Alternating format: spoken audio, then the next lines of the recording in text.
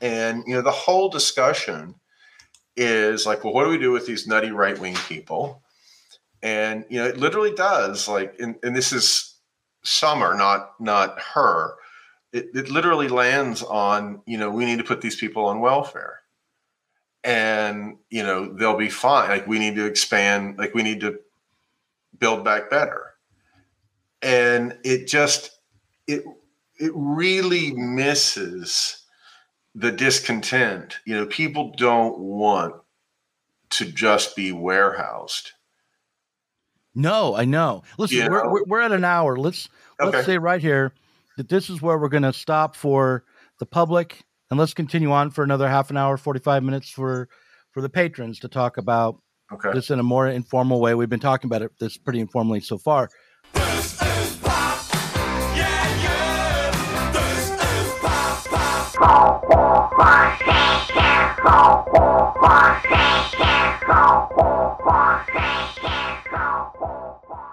This is Pop the Left.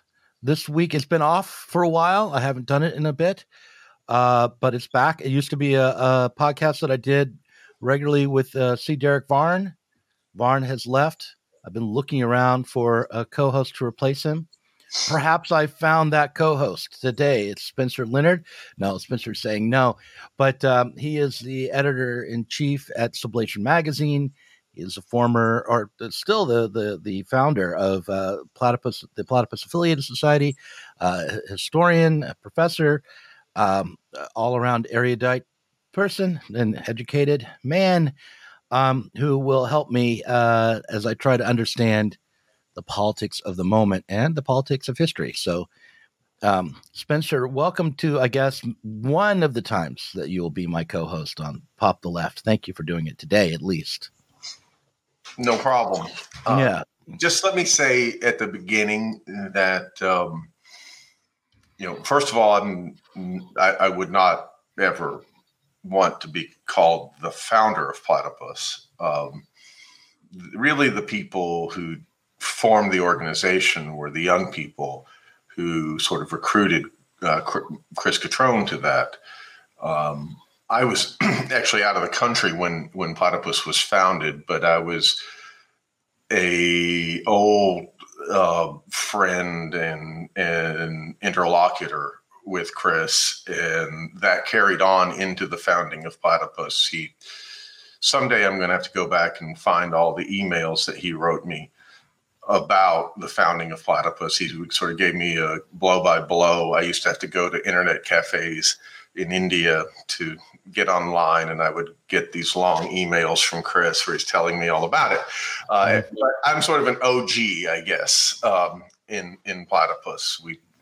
We sometimes refer to sort of the Generation Zero, the older people, the people of Chris's generation, of which there are three, and I am the youngest of those sort of three older brothers of Platypus, or father figures of Platypus, or whatever we are, Chris Catrone and Richard Rubin and myself.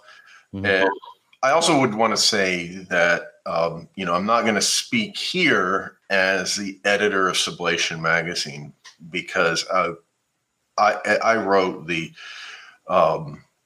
editorial statement of the magazine in collaboration with my fellow editorial staff, and that emphasizes the open forum character of Sublation Magazine. And I wouldn't want anyone to imagine that any view that I articulate here would be translated into an editorial line for the magazine, that they would have to agree or disagree or something like that. I mean, they could certainly disagree, and I would be willing to publish that. But, that doesn't, my editorial line is defined there, and not by any set of views that I have to express here and now about the history of the left or about current affairs. But yeah, so you and I were going to talk about sedition, or, really a broader set of questions that came out of your really the opening segment of the Sublation Magazine show. Mhm. which launched last week. So do you want to? Yeah. Well, I mean, what I tried to say in that show was what I thought was a fairly standard kind of liberal interpretation of the kind of civil liberties that you'd want in a democracy, the separation between speech and action that you'd want to protect, and what the left how the left should position itself in relationship to these hearings.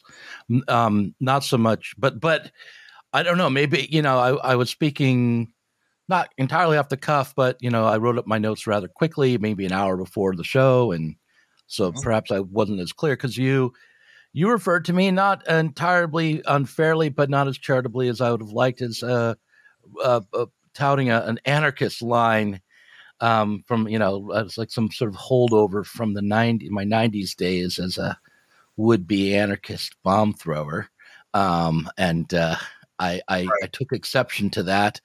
So I thought, hey, why don't we discuss this on Pop the Left? And for me, I feel as though, like, what I tried to set up was that there was a right to revolution that we would want to, as socialists, we would want to hold on to. But that right to revolution was not necessarily a right to violence. It certainly wasn't a right to individual violence, right? Individual acts of violence. But it was a right to organize, theorize, speak about, and try to enact a politics of revolution, politics of overthrow of the current regime, whatever that regime might be. That we have that the individuals have the right to work on such a project, Right. That's what I was trying to protect. Right. So, and there is a sedition law today. It's not the same as it. Maybe we should talk about the way sedition and treason, those ideas, those concepts have been dealt with historically, at least in America. So, I think that it's these are very troubled waters, and I think that history is a good guide to thinking about them. Mhm. I guess I certainly one phrase that was used in that discussion that I think is not helpful is violent overthrow. We have to come to terms with the fact that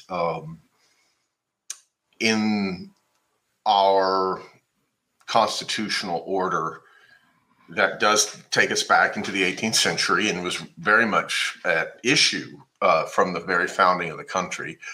The question is that we overthrow the government every 4 years. You've got a fly in there, and it's reminding me of Indiana Jones. So you should, Right. Yeah. So give. Let's It's take hard to keep nature. It's hard to keep nature outside the house. Yeah, no, I understand. In Virginia. So no trouble. I just wanted to. I'll cut this part out. So keep going. So you said we re-elect a new government, right, every 4 years. There it is again, and that is a peaceful overthrow of the government, right? Mm-hmm. That is going to be the constitutional way of thinking about this, that on the left we would want to take very seriously. And so there's a set of liberal provisions of rights that are tied to the ability of society to transform itself and to bring into being a form of government that is adequate to its self-transformation, right? So a lot of times and all of these, or many of these core rights that are enumerated for Americans as the Bill of Rights were discussed in your podcast with Ashley, in your discussion with Ashley. right? So in that, right off the bat, the right of assembly came up with respect to January 6th. Ashley brought up the right to bear arms, and then that came up kind of by default again with a shift to discussing mass shootings, which were, just a few weeks ago, we had a spate of those in America. And also the right of free speech came up. And, also January 6th would raise the issue of right to due process of law and of immunity from cruel and unusual punishment.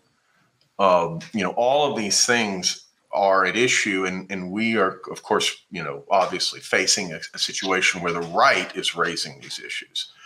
That the right is in effect asserting the right to assemble, the right to bear arms, the right of free speech, the right to due process of law. And I feel like you kind of are conflating revolutionary change or the overthrow of government with the process of government itself when you equate the electoral process with overthrow. That electoral process is a function of this government, and to overthrow the government might mean to set up an entirely different mechanism for determining who's going to be in leadership positions and who's going to pass laws and where those laws will have jurisdiction, right, and so forth. There's a lot of, first of all, there'd be the question of how have American socialists thought about the prospect for socialist revolution in the United States, given the constitutional order under which we live. Mm-hmm. We can postpone that for a minute, and just think about, this question of the right of revolution. Mm-hmm. This is a very, I would say that, if we think about the revolution of 1776, that, it is of course, it's a revolution. It had vastly transformative effects in world history. And in that historian sense, we'd want to say, by all means, it's a revolution. But how did it talk about itself? Right? It talked about itself as a reaction to it. It spoke of it in the Declaration of Independence. Jefferson and whoever helped edit the Declaration say, look, this is a response to a long train of abuses, right? The king has made war on his people, right? In that sense, it's an act of the self-defense of society. And to the extent that it involves the overthrow of the government, it's because the government has ceased to express the sovereignty of society, right? It is an assertion. In other words, an assertion of the right of revolution is an assertion that of the necessity that the general will, to put it in Rousseauian terms, be expressed in the institutions of law and the enforcement of the law. And it took a very long time, of course, for the colonists to come to the view that the king wasn't just being badly advised, that it wasn't just that the parliament was passing bad laws like the Stamp Act or the Intolerable Acts, etc., but that the king himself was ceasing to uphold the law. Right. That was the assertion of the right of revolution. Right. And in effect, in liberal terms, how do you know when the government has ceased to embody the general will of society? Well, you go up against it. Well, you don't. Liberals would call that an appeal to heaven. Mm-hmm. In other words, that's from Locke, the appeal to heaven. That's from Locke, but that's the standard idea that goes right into Kant. If you read on the common saying that that's very good in theory, but doesn't work so well in practice, he takes this up and he says, well, and he wrote that at the time of the French Revolution. And he says, in effect, well, you're a traitor if you lose, and you're a founding father if you win. Right? Mm-hmm. How do you adjudicate that question? Well, history adjudicates that question. Right. But when we're, and the other, important example in American history would be our second revolution, the U.S. Civil War. And the U.S. Civil War was fought to uphold the authority of the federal government, right, against an act of sedition, against a traitorous rebellion, against the authority of the federal government. And so, the justification for it is very, you could say, conservative. Mm-hmm. I just wonder about opens the door to what was in many ways a more transformative revolution than the founding revolution. Certainly as far as the Constitution is concerned, the 14th Amendment is absolutely crucial to the way we live in the order of law today. Again, it's a question of self-defense, right? And the rejection of the claim, the rejection of claims by rebels and traitors to represent the general will just because they don't like the law that happens to be passed or the president who happens to be elected. Right. So about sedition, right? Hold on. All right. So I want to go back to this idea that you're a founding father if you win or a traitor if you lose, and just be a little skeptical of that claim if I can be, because it seems to me that if we hold that the general will is something that comes from the free cooperation, association, and development of the collection of individuals in society, that the foundation for society are free individuals, not some ordained collectivity that's determined either by ethnicity or geographic boundaries or religious participation or any other national basis, right, or other basis, but rather the individuals that then freely associate and work collectively. That, if we hold that that's the foundation for this right to revolution, then if you lose, maybe you'll be charged with crimes, but you're not a traitor to anything. I wouldn't seem to me, because that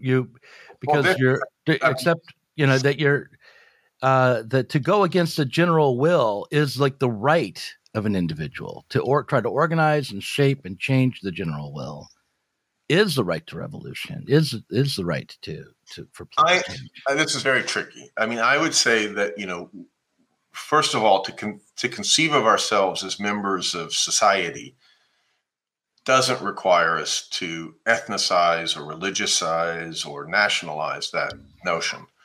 Mm-hmm. Right. I didn't say it did. I said we could do that on the basis of being free individuals. Okay, not on the basis of the freedom itself is a product of society. Sure. Right. It's of our collective organization and free association. Right. And I would say that it is, we have created a society whose collectivity is expressed through the freedom of individuals, and that's very new, right? Mm-hmm. That never existed in earlier forms of civilization, much less our pre-civilized hunter and gathering past, right? Where you could just be banished from society, and that would be like a social death, right? Or the whole of society could just democratically say, well, we don't like the way that you string your guitar, or we don't like the way that you raise your children, and there were no rights of individuals. We have rights as individuals. In one of those rights is, and this is where I'm very sympathetic to what you're saying, is that we have the right to dissent. And that includes all the way down to the right of the individual. You could be the only person who's right. And we recognize that, or we're supposed, as to the extent that, of course, we're talking now about liberalism, and liberalism is in crisis, right? But we're talking about liberalism. We're talking about what we mean when we invoke something like the Constitution, and we believe, and this is integral to the right of free speech, for instance, that, I often tell my students this. I say, everything that you believe at one time, only one person thought, right? So you better be careful about misinformation and disinformation and authorizing people to be the guardians of your conception of what's right and what's true and what's moral, et cetera. And obviously, the left, to the extent that it's just absolutely sunk in the Democratic Party and absolutely sunk therefore in the anti-Trump hysterics, has lost its way entirely on these basic issues and become profoundly illiberal, and thereby bid farewell to the entire history of the American left. The entire history of the American left is an upholding of the Bill of Rights. What are you talking about? Like, you are in a minority, so you need rights to protect your ability to speak. Our claims about, the desirability and possibility and necessity of socialism, for instance, are in the minority, like radically in the minority. Right. And they're going to say that you're opposing the American way of life, or, they said in the 50s, this is un-American. They've said it to the left, and you were invoking this past of state repression, of dissent more generally, and of the American left, of the socialist left in particular, in your comments. And of course, I'm sympathetic to that. And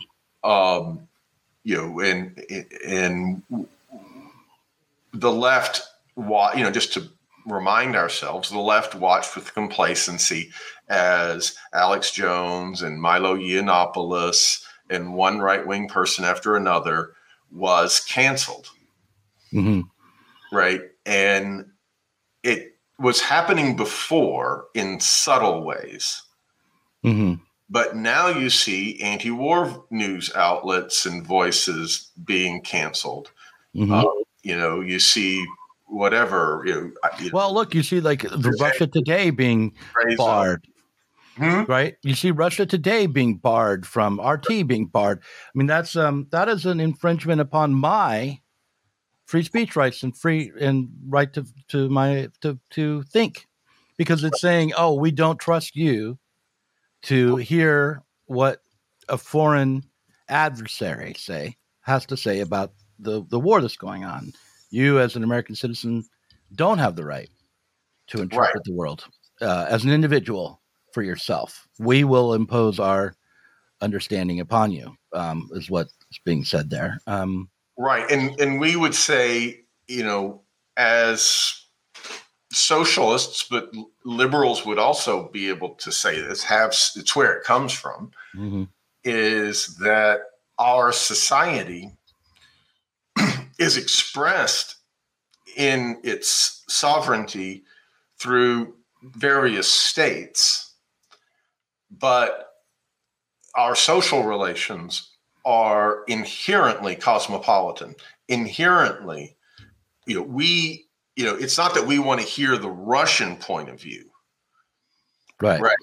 It's that we're in society with Russians, right? We're in social relations with Ukrainians, right? Our critique of the American state may flow from that, right? We do not accept a notion, a crude and narrow notion of national self-interest, Mm-hmm. right? As leftists, that is the right using nationalism to suppress us, and there's a long history of that. Mm-hmm. Are you good defenders of the fatherland or not? Mm-hmm. You have to reject that question. You have to say, no, I'm in solidarity with our enemies, and I'm in solidarity with what you call our enemies, and in fact, you are my enemy. Right. Right. Those, so our internationalism is really rooted in the nature of society itself. It's not like a moral gesture of like relationship to the other. We're already in relationship with the Right. Yes, exactly. Mm-hmm. We're already one people in a way, made up of free individuals, and our task is to self-organize. A lot of your conversations about the Ukraine war are really inspired by this, where you keep coming back to this question of, why aren't we, why isn't capitalism at peace, right? Why doesn't, why do we keep having these wars? Since you would think that capitalism would flourish through through exchange and trade, and we're already in relation to one another. And why is that cosmopolitanism consistently undermined and practiced by a world at war, right? So it's those kinds of questions, flow from that understanding of. When I ask that question to people, I have my own kind of answers in the back of my head as to why, but I want to hear from them as socialists. Like, how are they thinking about that problem? Why you're really asking the question of how, you're asking the question of the crisis of bourgeois society. Mm-hmm. Right. That's what you're asking. You're because from a bourgeois perspective, war is just a crime committed by princes and, by kings and princes against the people of the world who are naturally always already at peace with one another. Mm-hmm. Right. And so, and this gets back to the question of revolution, right, which is that, revolution, especially when you talk about violent revolution, that is a violation of the bourgeois peace, right? And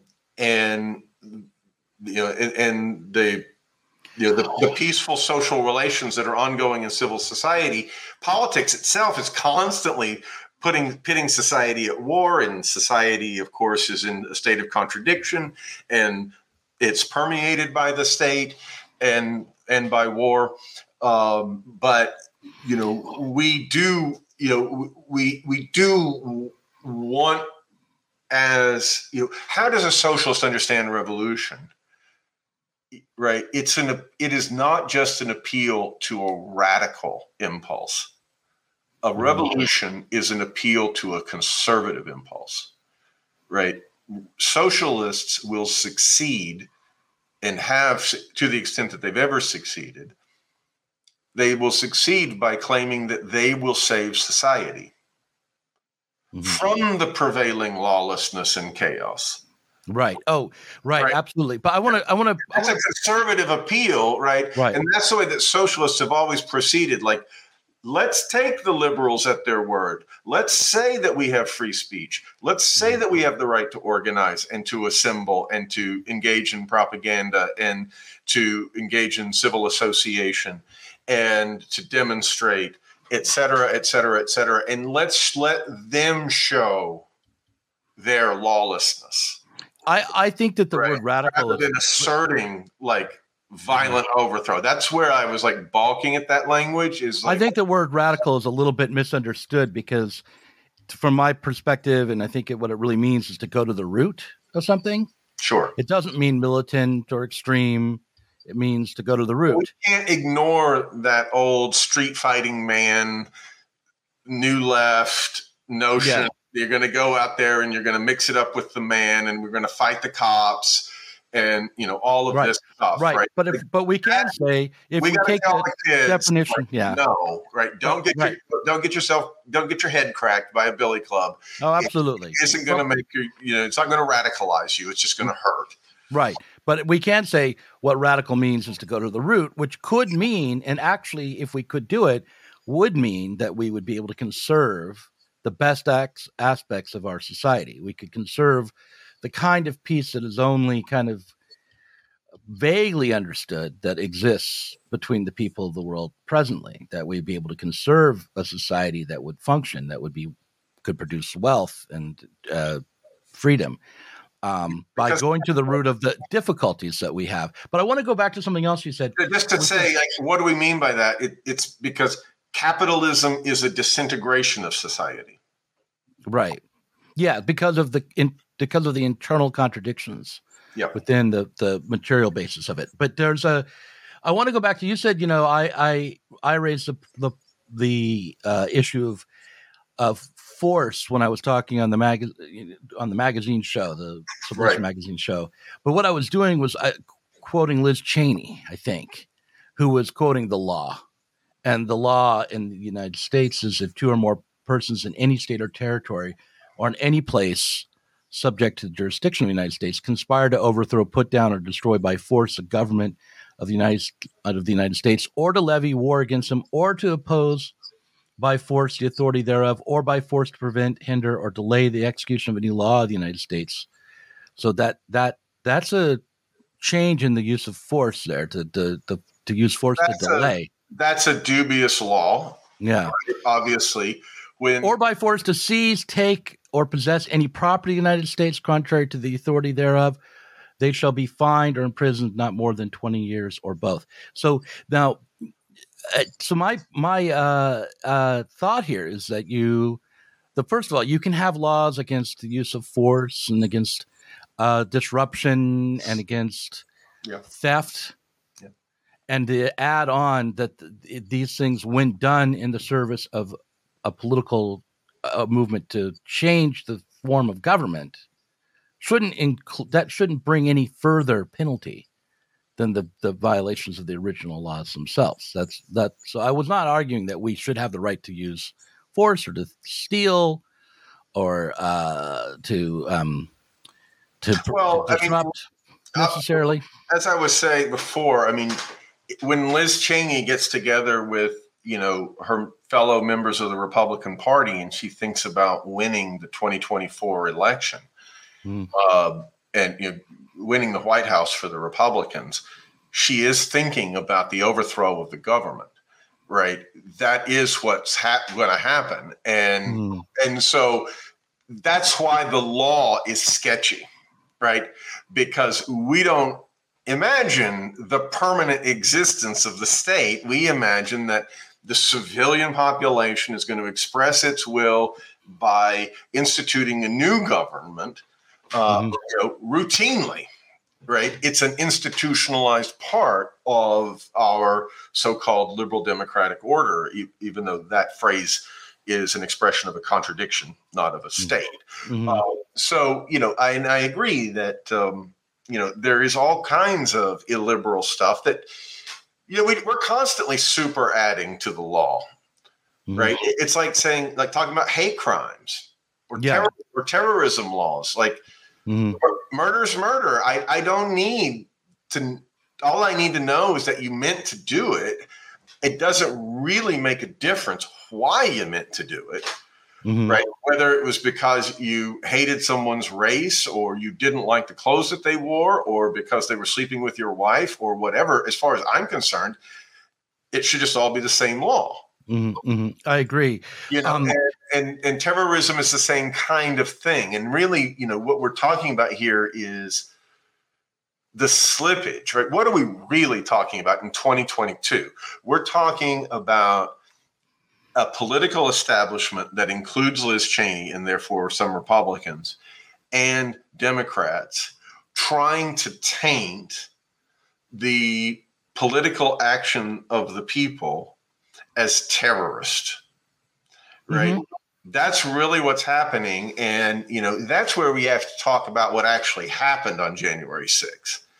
Right. Let's do that in just a moment. But I want to say, just to confirm what you're saying, that what is informing my approach to this question of the January 6th hearings is precisely the politics that developed in me after the attacks of 9/11, during the war on terror, and the way in which civil liberties were undermined at that time for people who were foreign nationals rather than U.S. citizens to a large extent, although not exclusively. But it's one of the places where there's a complacent notion that is rampant among the so-called left that socialism, that we're experiencing a renaissance of the left today in the wake of Bernie Sanders.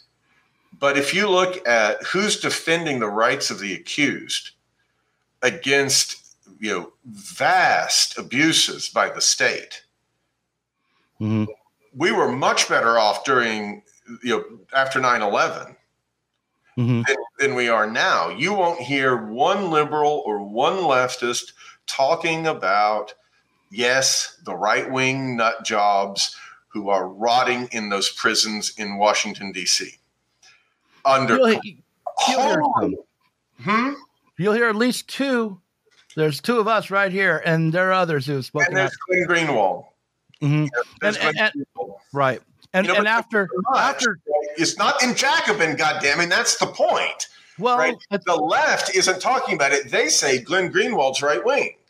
Well, I don't know if Jacobin says that all the time exclusively. They're kind of eclectic, but there's not one word in Jacobin magazine about the hundreds of people who have been charged, with in a vastly overheated environment, talking about the killing of or raping of AOC and the overthrow of the government, all of this just complete bullshit.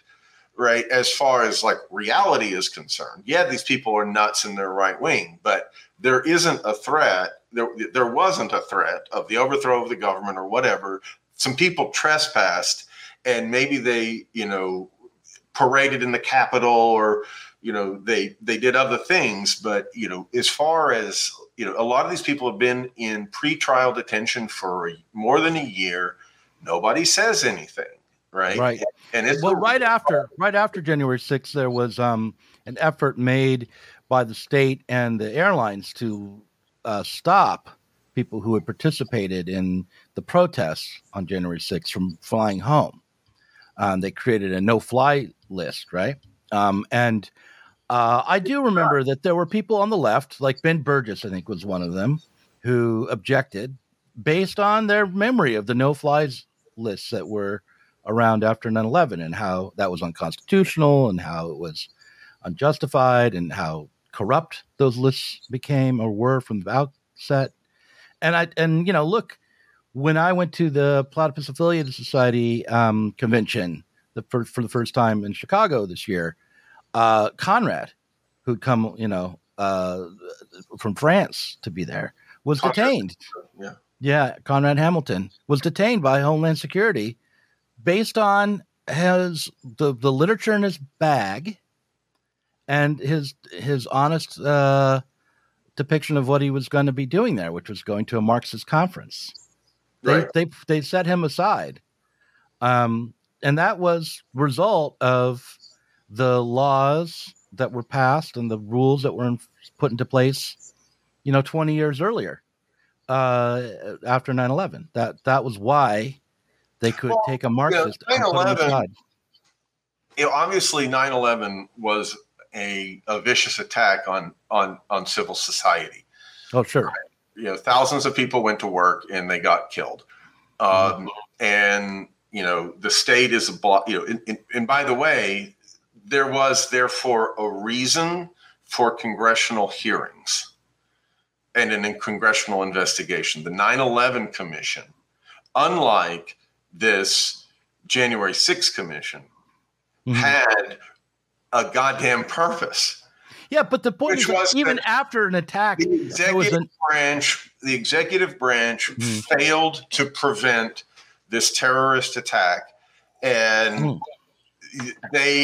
therefore the Congress had to haul these bureaucrats in front of it and say, "How'd you fuck up so monumentally?" right. Whereas now the executive branch is full on, attacking, arresting people, building cases. There's absolutely no reason for the Congress to engage in this oversight over the executive, because the executive is their party. It's the same party doing both things. So that there's no reason for the goddamn commission to exist at all, right? Mm-hmm. Just let the law be enforced. You've got, there's no reason why anyone would believe that the law's not being enforced. I mean, they might bring Nancy Pelosi up if you're looking for fuck ups and, to investigate incompetence. You might bring Nancy Pelosi up, who I think it was in charge of the Capitol Police that day. You might ask, why were we underprepared? Well, the whole issue of like the expansion of the Capitol Police, and now the Capitol Police are going to open offices everywhere there's a congressman, which is to say they're going to become another national police force. But they're somehow under the Congress. Right. This is seriously constitutionally dubious. Right. How can your legislator arrest you? Right. No, that's the power. That's the power of the executive. It's not the power of. That's what I'm saying. So they are. They just took this January 6th event as an occasion to just shred. Not only like people's rights, but the wider understanding of it, to sow all kinds of confusion about it. And that's why I point to like Jacobin or something, or other, not all leftist outlets. There are older sectarian outlets that are much clearer about this. But the Democrats are really out of hand with this stuff, and they are attacking what the conservatives say is true. Right? They are saying that if you believe that the election was stolen, that you are engaged in some kind of domestic terrorism. And this is nuts. Yeah. Right? Absolutely nuts. We don't trust them to count the votes. We know that these elections are rigged. Socialists have always known that elections are rigged. And there's historical examples of party machines throwing elections, even at the presidential election. In 1960, John F. Kennedy was elected because Mayor Daley threw Illinois for Kennedy. And everybody knows that it was corrupt, right? I mean, yeah, you don't have to go back that far. People are right, but it's not, quite frankly, you can believe that the earth is flat. You can believe that the moon is made of cheese. You can believe anything you want without having to face the thought police. That's right. But this is what I wanted to say, is that we have that what we're dealing with right now, and what we're dealing with in the law, in the sedition law, I think is the creation of a thought crime. And that can't be accepted. But the other thing I'll say is that, we don't have to go back to 1960. And even the idea that Mike Pence could have refused to certify the election, or even the act of refusing to certify the election, is not an act of insurrection.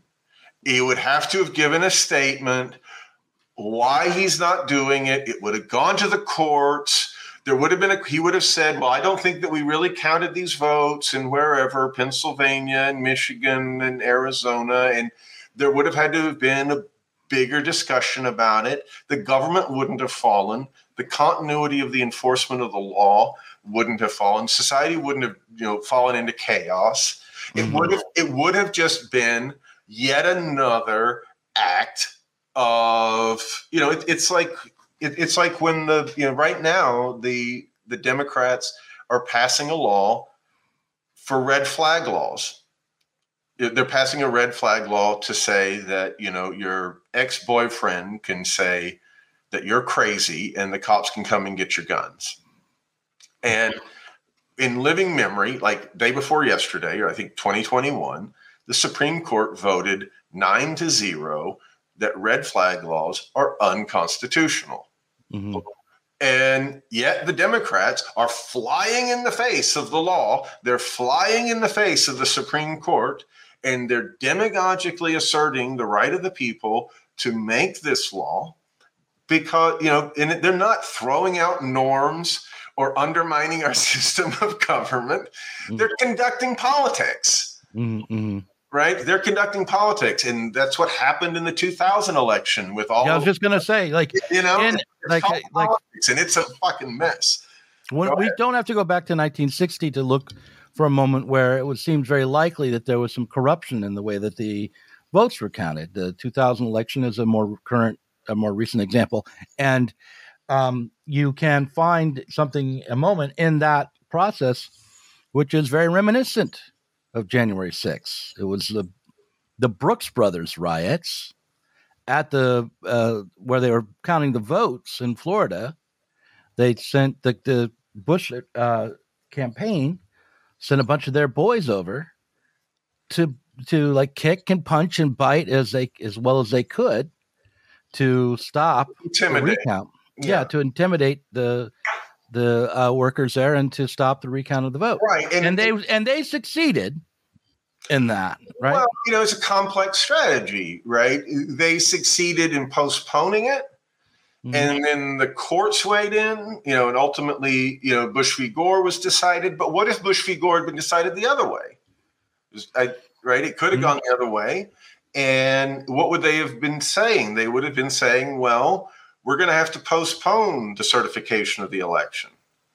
We're not prepared to count the Electoral College votes yet. We might even have to postpone the inauguration because we can't install a new president until every vote is counted. That could have been said, right? And we won't tolerate, the intimidation of people counting those votes. And we are going to, provide guidelines to make sure that neither party, that journalists are overseeing it or, all kinds of things can happen in politics, right? The Democrats are acting like, and, what's really going on in these January 6 hearings is that if they had delayed the certification of the election, that the sky would have fallen.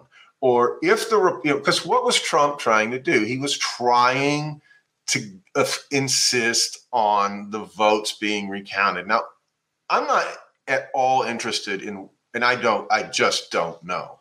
And we have to say that nobody knows really what happened because our journalists aren't interested. Yeah, that's the other thing that really bugged me about.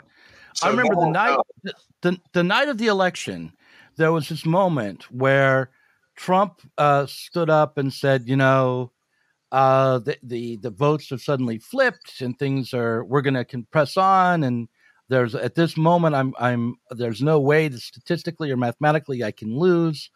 And they cut in on him. The news people cut in on him, didn't let him get to the end of what he was saying and said, no, he's wrong. And he's brewing discontent and he's lying. And they clearly, this was on CNN, but they clearly had an agenda to undermine Trump's claims rather than do what they would have done 20 years earlier with Bush or Gore, which was let them make the claims and then investigate them and determine the validity of them through a more, at least seemingly impartial process. When he went out to contest these vote counts and bring the issue up in courts, the coverage was of like Rudy Giuliani looking ridiculous or the most extreme people in the Trump campaigns, rather than the best cases that were being made in the courts and the reasons for those cases being cast aside. We weren't given enough of information. It was not taken to be a serious process. Right. Yeah. And the election, and this is the seed of, and again, The worst thing they could have done to Trump was take him absolutely seriously and treat him like a real politician and follow the process as if he's a serious statesman.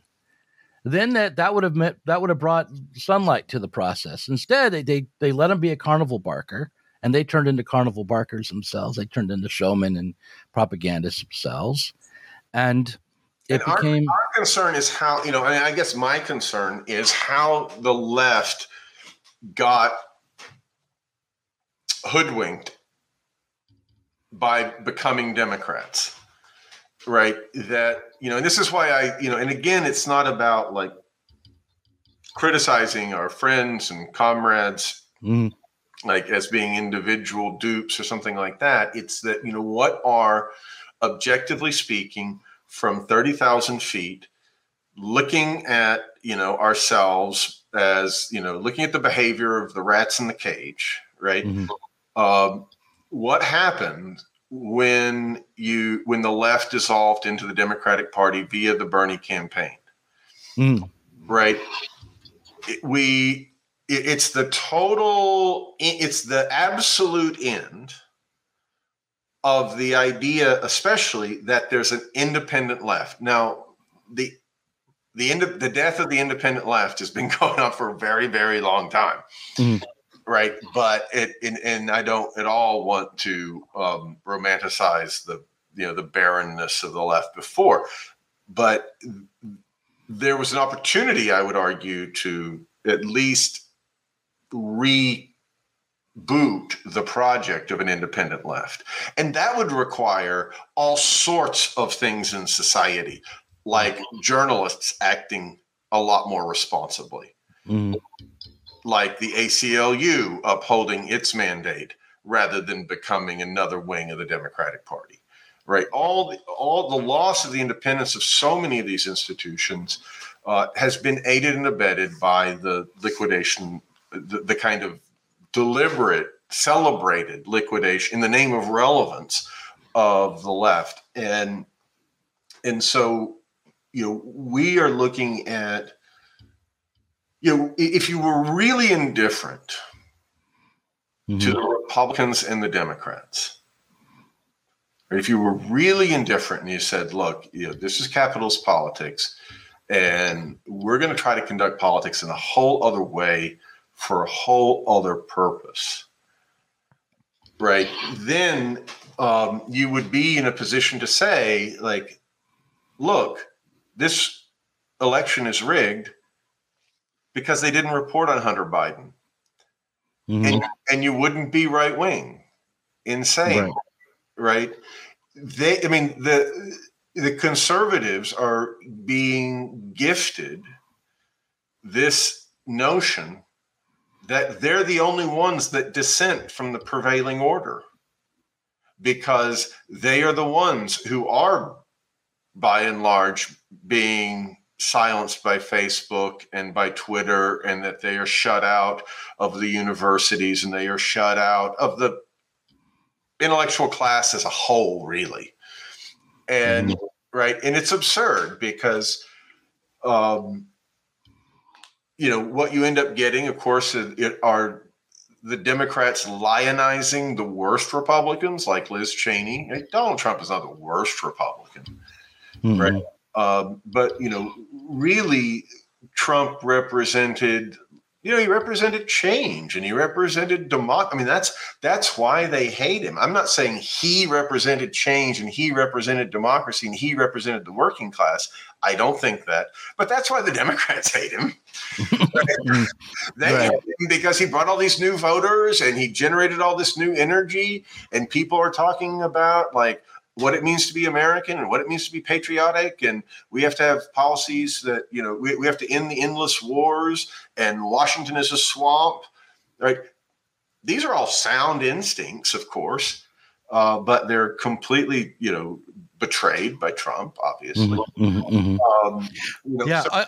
I want to start here from like this election was sound, and it's a conspiracy theory. I mean, it's really, where is the left talking about that, right? What you get with, how do you pronounce his name? Branko Marcevich or something. Mm-hmm. And I'm sorry if I'm mispronouncing your name and you hear this podcast. Mhm. But the person who's written in Jacobin about January 6th is he'll just say, well, the Democrats aren't doing enough to eliminate the social conditions that lead to far right wing.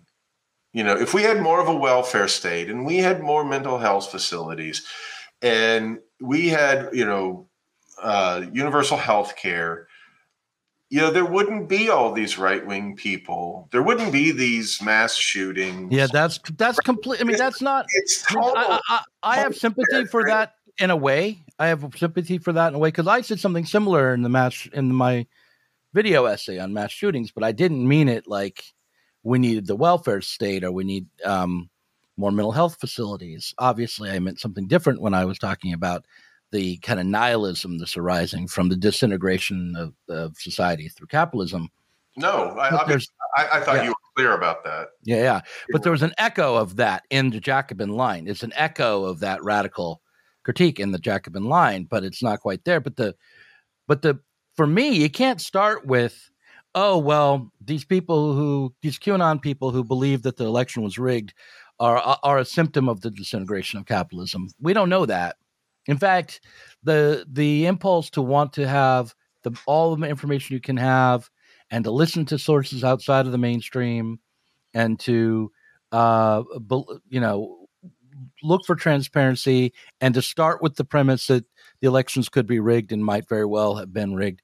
That's not a crazy position to start from. That is like what a good citizen would start with. They have the right to that information.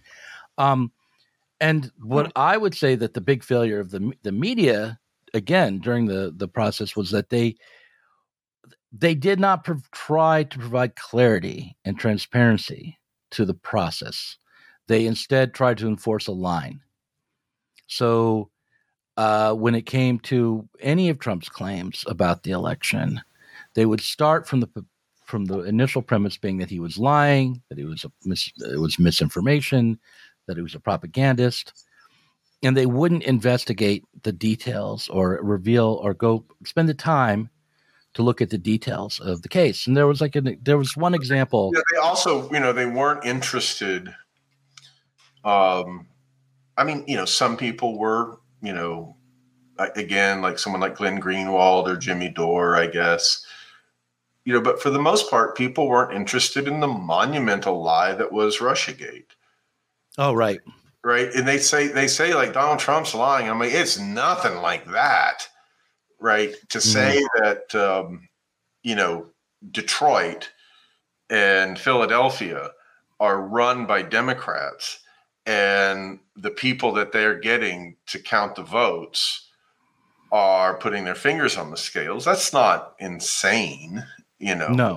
That's not like the Manchurian Candidate, the bank accounts and the P tape and, right. That was normalized amongst people. I mean, leftists kept their mouths shut around their liberal friends and they half believed it, I remember that I did run a few episodes of the podcast where I had people on who were Russiagate skeptics, but I didn't focus on it. But listen, we're about. I'm not criticizing you. I mean, no. Just when we give with Jacobin, right? They have a podcast, and they brought on Jin Pan, she's very very nice. She hosts that show, does a good job. She interviews a guy named Will Sommer, and the whole discussion is like, well, what do we do with these nutty right wing people? And it literally does and this is Sommer, not her. It literally lands on we need to put these people on welfare, and they'll be fine. Like we need to expand. Like we need to build back better. And it really misses the discontent. People don't want to just be warehoused. No, I know. Listen, we're at an hour. Let's say right here, that this is where we're going to stop for the public, and let's continue on for another half an hour, 45 minutes for the patrons to talk about Okay. this in a more informal way. We've been talking about this pretty informally so far.